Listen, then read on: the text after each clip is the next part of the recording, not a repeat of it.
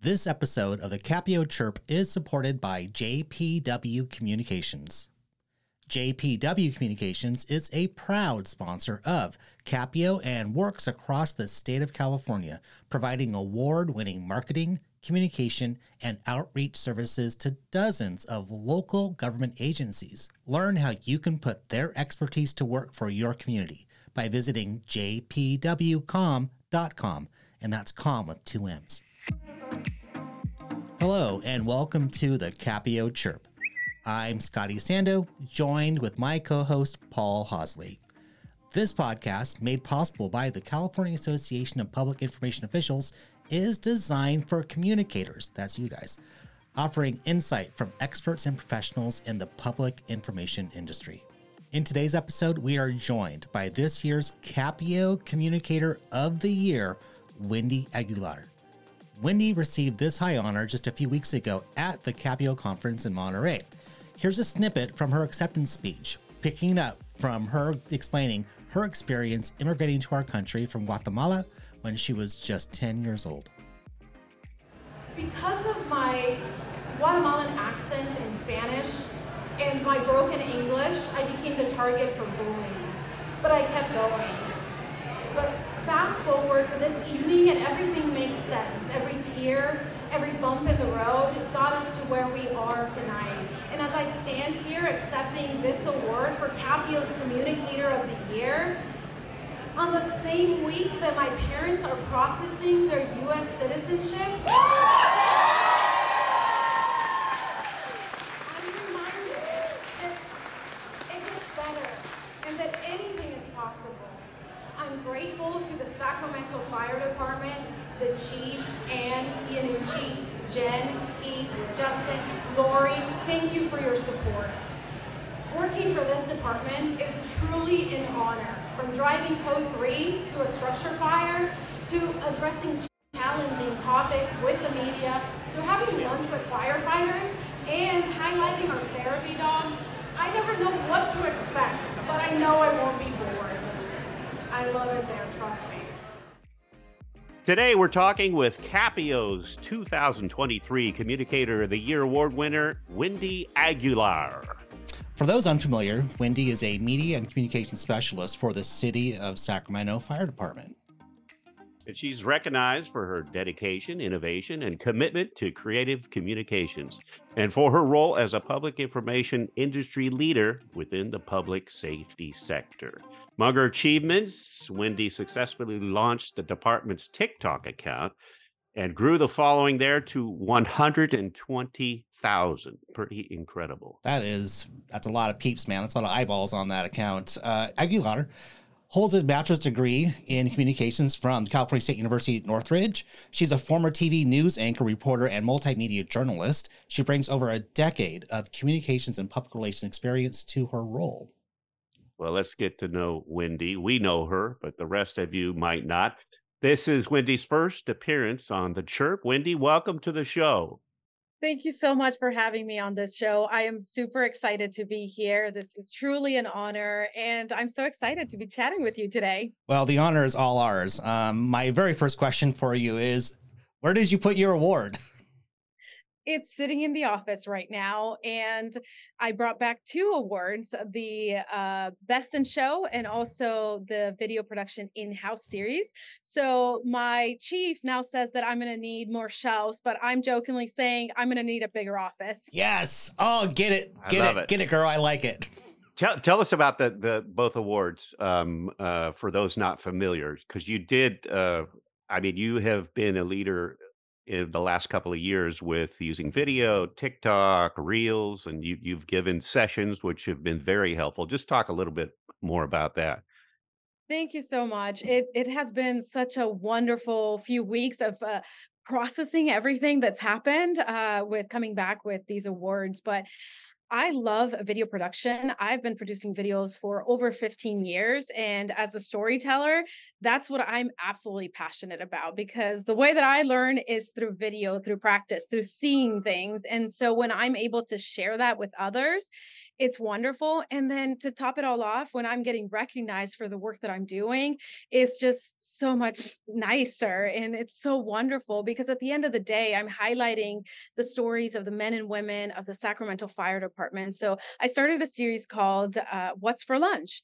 And basically, I go to different stations and I ask, What's for lunch? And then I put video for the whole process of beginning to end to see the full meal coming together and to see the work that they're doing together coming together as a family. And the first time that I experienced this, it felt like it was Thanksgiving, and I thought, people need to know about this. What if people knew about this? What if somebody out there is thinking, I want to work in an environment that I feel like I'm part of a family? Or if somebody didn't have a family growing up, what if they want to find a family? And that's what that did for me. That's what it looked like to me. And I wanted to share that with others. So that's how I started the series. And now that series is an award-winning series. And it also got the award for Best in Show, which I am so thrilled and just honestly humbled because it really means a lot to get recognized in this way. And then, of course, Communicator of the Year. I'm still trying to wrap my head up around all of this because, as I mentioned that day, I I didn't I wasn't born in this country. I came here when I was 10 years old. I was separated from my family for 5 years. And when I came here and I started going to school, I hated it. And I thought I would never learn English. And so when I called my mom and I said, Mom, you won't believe this. I'm getting an award for Communicator of the Year. And there's just quiet. And I was like, Mom, are you there? And she's like, I'm just crying. Oh, man. I'm just trying to process all of this because I wanted a better life for you guys. And this is above and beyond, right? And so I always think of just going above and beyond of the dreams that my parents had and trying to go above and beyond their dreams for all the sacrifices that they've made. I was talking with Paul about this interview. We have all the scripted questions, and I said, at some point we're going to go off script. And I already have like 10 different directions that I want to go Here we go. with you. And thank you for sharing that very personal story with us. Going back to your campaign about what's for lunch, and as communicators, we kind of fall into this sort of box of like, here's your assignment, go out and do it, come back and let's push it out, right? But you did something that I think is very important to what we do, and you said it as storytellers, because that's what we all are. We're storytellers. I don't care if you're a water district, the fire department, law enforcement, whatever. We're storytellers. And you saw something that spoke to your heart, and you knew you had this instinct inside you said, there's a story to be told here. I want to share it. And you listen to that. And I think that is an important reminder for us all to have. Like, if it's impressing upon you, it's going to impress upon other people. So go with it, campaign for it, advocate for yourself when you're talking to your director. Like, I got this harebrained idea, but I think it's going to work. Here's what it is. So good on you for doing that. And Thank then you so much. I know that we all, when we saw your videos, what's for lunch? Huh? And then we watched and we went, oh my God, a dude's chopping up, carrots and putting them in a soup pot. And we just all resonated. Tell us about how at first they were a little bit hesitant, right? And then what happened? Yeah, so I want to talk about that because a lot of the times, yes, we have these ideas, and as a trained professional in like news media, I'm always thinking outside the box. But not everyone is going to think that way. Not everyone is going to agree. So when I came up with this idea and having to tell people that I was going to film them having lunch, there was a lot of pushback of, we don't want people to think that this is all that we do. And then I thought, well, everybody eats, right? Like you have to eat. And the other thing is that you're spending 48 hours of your time with your colleagues. And so the next generation wants to know when they go to a job, what does that look like? What am I going to be doing? How do I eat? Who do I eat with? What do I bring my own lunch? And so that's what I wanted to get at. And the other thing was to highlight the work team environment and to somehow resonate with people. And when we think about how we come together with other people, a lot of the times is breaking bread, right? And so That's what I wanted to highlight, and it took some time, and I did one video, and it had like 400,000 views on it, and it was pretty amazing, and then I did a second video, and it hit 2 million views on Wow. TikTok alone. So I thought, "Okay, we have something here," and with those numbers, I was able to show that to my chiefs and say, "Look, this is important. We're highlighting, we're getting the name of the Sacramento Fire Department out there, and what happens here the next time that we're trying to push for a recruitment or a fire safety event or any kind of message that we have from the fire department, we have a lot of people who are going to be watching. And our account went from starting it back in April of 2021. Fast forward 1 year later, we had over 100,000 followers. Now we're 122,000 followers. And that is important for us because we're trying to recruit the next generation of firefighters. And now we have their attention. Wow. So no pressure and trying to keep that drum beat going. I did a tour of a long time ago, maybe, 15 years ago, of a of a fire station for Sac Metro, and they fed us lunch. They made a Midwestern dish called Made Rights, and if you don't know what it is, go check it out. But I'm still full from that lunch. It was so good. But yeah, it's about community. At the end of the day, it's about community, and if there's some sort of like, even if you are getting help from this fire's house, then you may recognize them, and it's about trust, and it is about, and you're right, it is about family. And if you get a sense that this group of people, perfect strangers, they come together and they're here about saving lives and protecting property and helping you, that they are a family, so they care about each other, they're going to care about you. So I think that is such a genius way to move this forward, and it's paying off for you. So congratulations Thank once you again. so Yeah. much. It's been amazing. And the meals are wonderful. I get to have lunch with them. And the other thing that is also been very beneficial for me is that I get to have conversations with them. As they're cooking, I learn more about them. And then from that, I come up with other story ideas. I was having lunch at Station 43, and I learned that one of our firefighter paramedics is also an actor.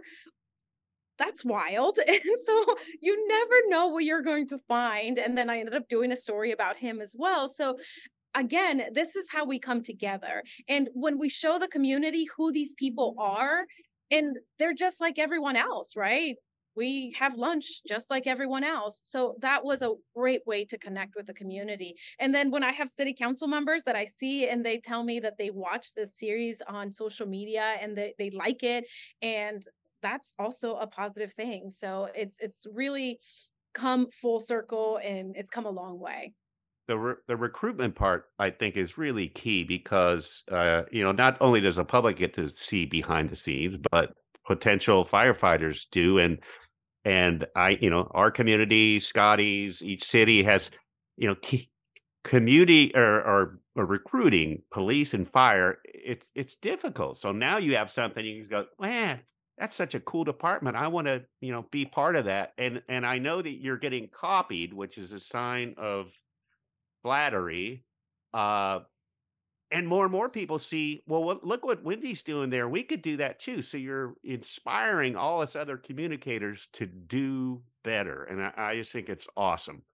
Thank you, Paul. And it's been fascinating because, like I said in the beginning, even the firefighters weren't fans of this. But then little by little, they started to get into it as well. And let me tell you, they are all very competitive. So then it kind of became a competition. And okay, how many views did Station 19 get? Such number of views. Okay, we're gonna get more because we're gonna do a better dish or whatever. But not only within the department, but also other departments. I've been saving clips of so many other departments that have been doing the same.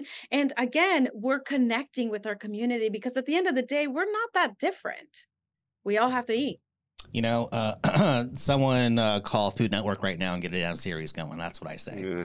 Yeah. So, getting to kind of the ins and outs of what you do, can you kind of give us just a kind of a look at what the shape of your job and what that entails? Yeah, so I do a little bit of everything. My job role is brand new. When I started back in 2019, this position had never been open before. So I've been able to kind of create it and mold it into what kind of works for me and the department. And so because I speak Spanish, I step in as public information officer for the department, especially for our Spanish speaking media. I also do all of our storytelling through social media, all the video production that you see, whether it's on TikTok, Instagram, LinkedIn, all of that. I'm always updating all those social media accounts. And what else do I do? Oh, I communicate with the media to update them about everything that's going on. So, yeah, my position is a little bit of everything from behind the scenes to public information. I do it all. Yeah, you don't get to be communicator of the year just for doing lunch videos. People don't know. Exactly. Oh, that's lunch video lady. No, that's No. probably a 20th of your job, 10th. I don't know. Yeah, you're right, Paul. As communicators, we're all wearing different hats depending on what time of the day. So, working for the Sacramento Fire Department, at least for me, it sounds like a very intimidating job to head into. What are some things that someone should know who's considering going into that line of work? The first thing that I would say is that these jobs are for everyone, that it is absolutely possible for anyone to join the Sacramento Fire Department and be part of this community. It does take a lot of hard work and determination. And I'm always inspired by seeing this morning, for example, I was at the academy and seeing this group of people coming together and getting ready to graduate next month. It's really absolutely inspiring. The more important thing that I want to highlight right now in the department, we have 9% women. I'm sorry, 3%, 3.5% women that we have right now in the department. The next academy coming in, we have 9% coming in. And so we're seeing those numbers increase little by little. And it's exciting to see women in the fire academy. And that's one of, or a few of the things that I've been pushing for, is to get our community as Latinos, as women, to see these jobs that are available for them. And the most important thing is that when we have communities that speak a different language and they're going through a tough situation, they call us on a really bad day, they had a car accident or medical emergency, but they have a first responder who comes and speaks their language. It's a sense of comfort, and somehow it makes them feel just a little bit better as they're going through this awful situation. And that's our work we're doing, is to mirror the community that we serve. I would gonna follow up and with just some basic tips for being a PIO.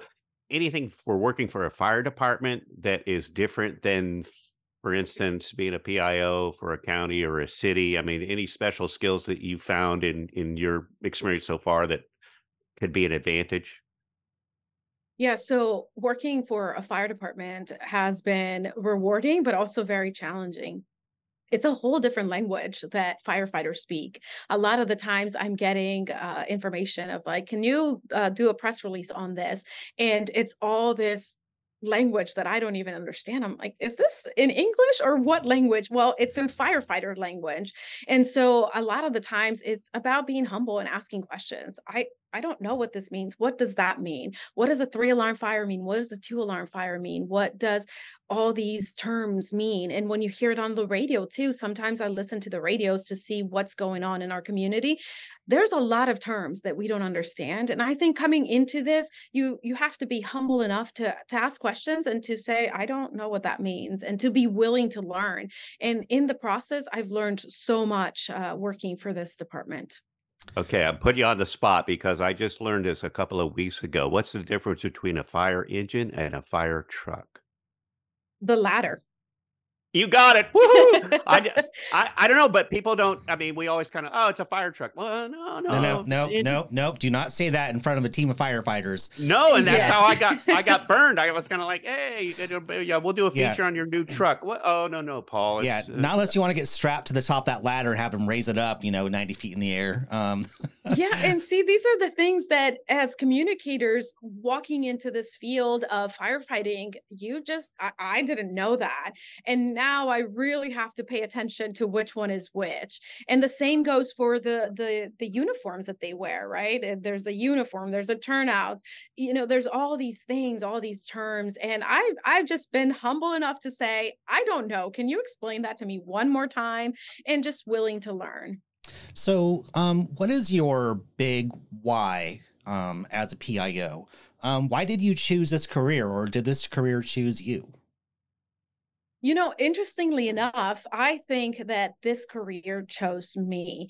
So when I was in college, I started at an internship and I wanted to be a reporter. That's what I was going for. One of the first assignments that they sent me on was a wildfire, and I saw firefighters out there working and trying to put out this fire. And I was inspired, absolutely blown away by everything that they were doing. So brave, and they were able to save so many homes. So I did that story and I, put it away. It went online and all the things. Fast forward many years later, I was getting out of the field of being a television reporter and I got into public relations. And so my first job was in school PR. So I did school PR and I loved it. I love the storytelling aspect of it. And I had a great time, but I was missing the part of breaking news that I had as a reporter that I didn't have anymore in school PR. Then this job showed up, and it was actually my boyfriend who sent me a link to this job and said, "This looks like a job for you." And then I looked at it, I went over and I said, "It's got everything." I've always loved telling stories about firefighters in our community. I love the adrenaline of a breaking news, a fire that's happening, and there's like a lot of moving parts. And I thought, this is the job for me. I applied for it. It was very competitive. I think 65 people applied for that job. I ended up getting it. And every day I feel so grateful that I have this job because I absolutely love it. I love going to work every day. I work with good people. Everybody is so caring and kind, and they've helped me learn so many things and just acting with compassion in everything that they do. It's been amazing. And to be able to tell their stories is just an honor. So you mentioned the breaking news aspect, and we all, we Scotty and I both come from news backgrounds too, and we love it. What do you think is the ratio of you responding to fires versus strategically planning your communications? So there's a good combination of that, right? So I usually have a plan of everything that we're going to cover each month, just like everyone else. But the fires usually throw us off all the Right. time because you are in the middle of doing a story that you planned out. Maybe it's National Coffee Day, let's say, for example, or something that you already had planned. But then you're in the middle of that, and then all of a sudden your phone's going off. There's a 2 alarm fire. There's something burning downtown, and then everything goes out the window and all hands on deck when it comes to that fire, because we know that all the media is going to be there. There's going to be a lot of coverage, so you need to have somebody there. So a lot of the times our strategic plans only go so far until there's an emergency.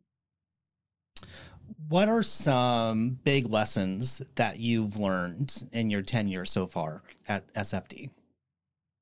Some of the big lessons for me is thinking outside the box.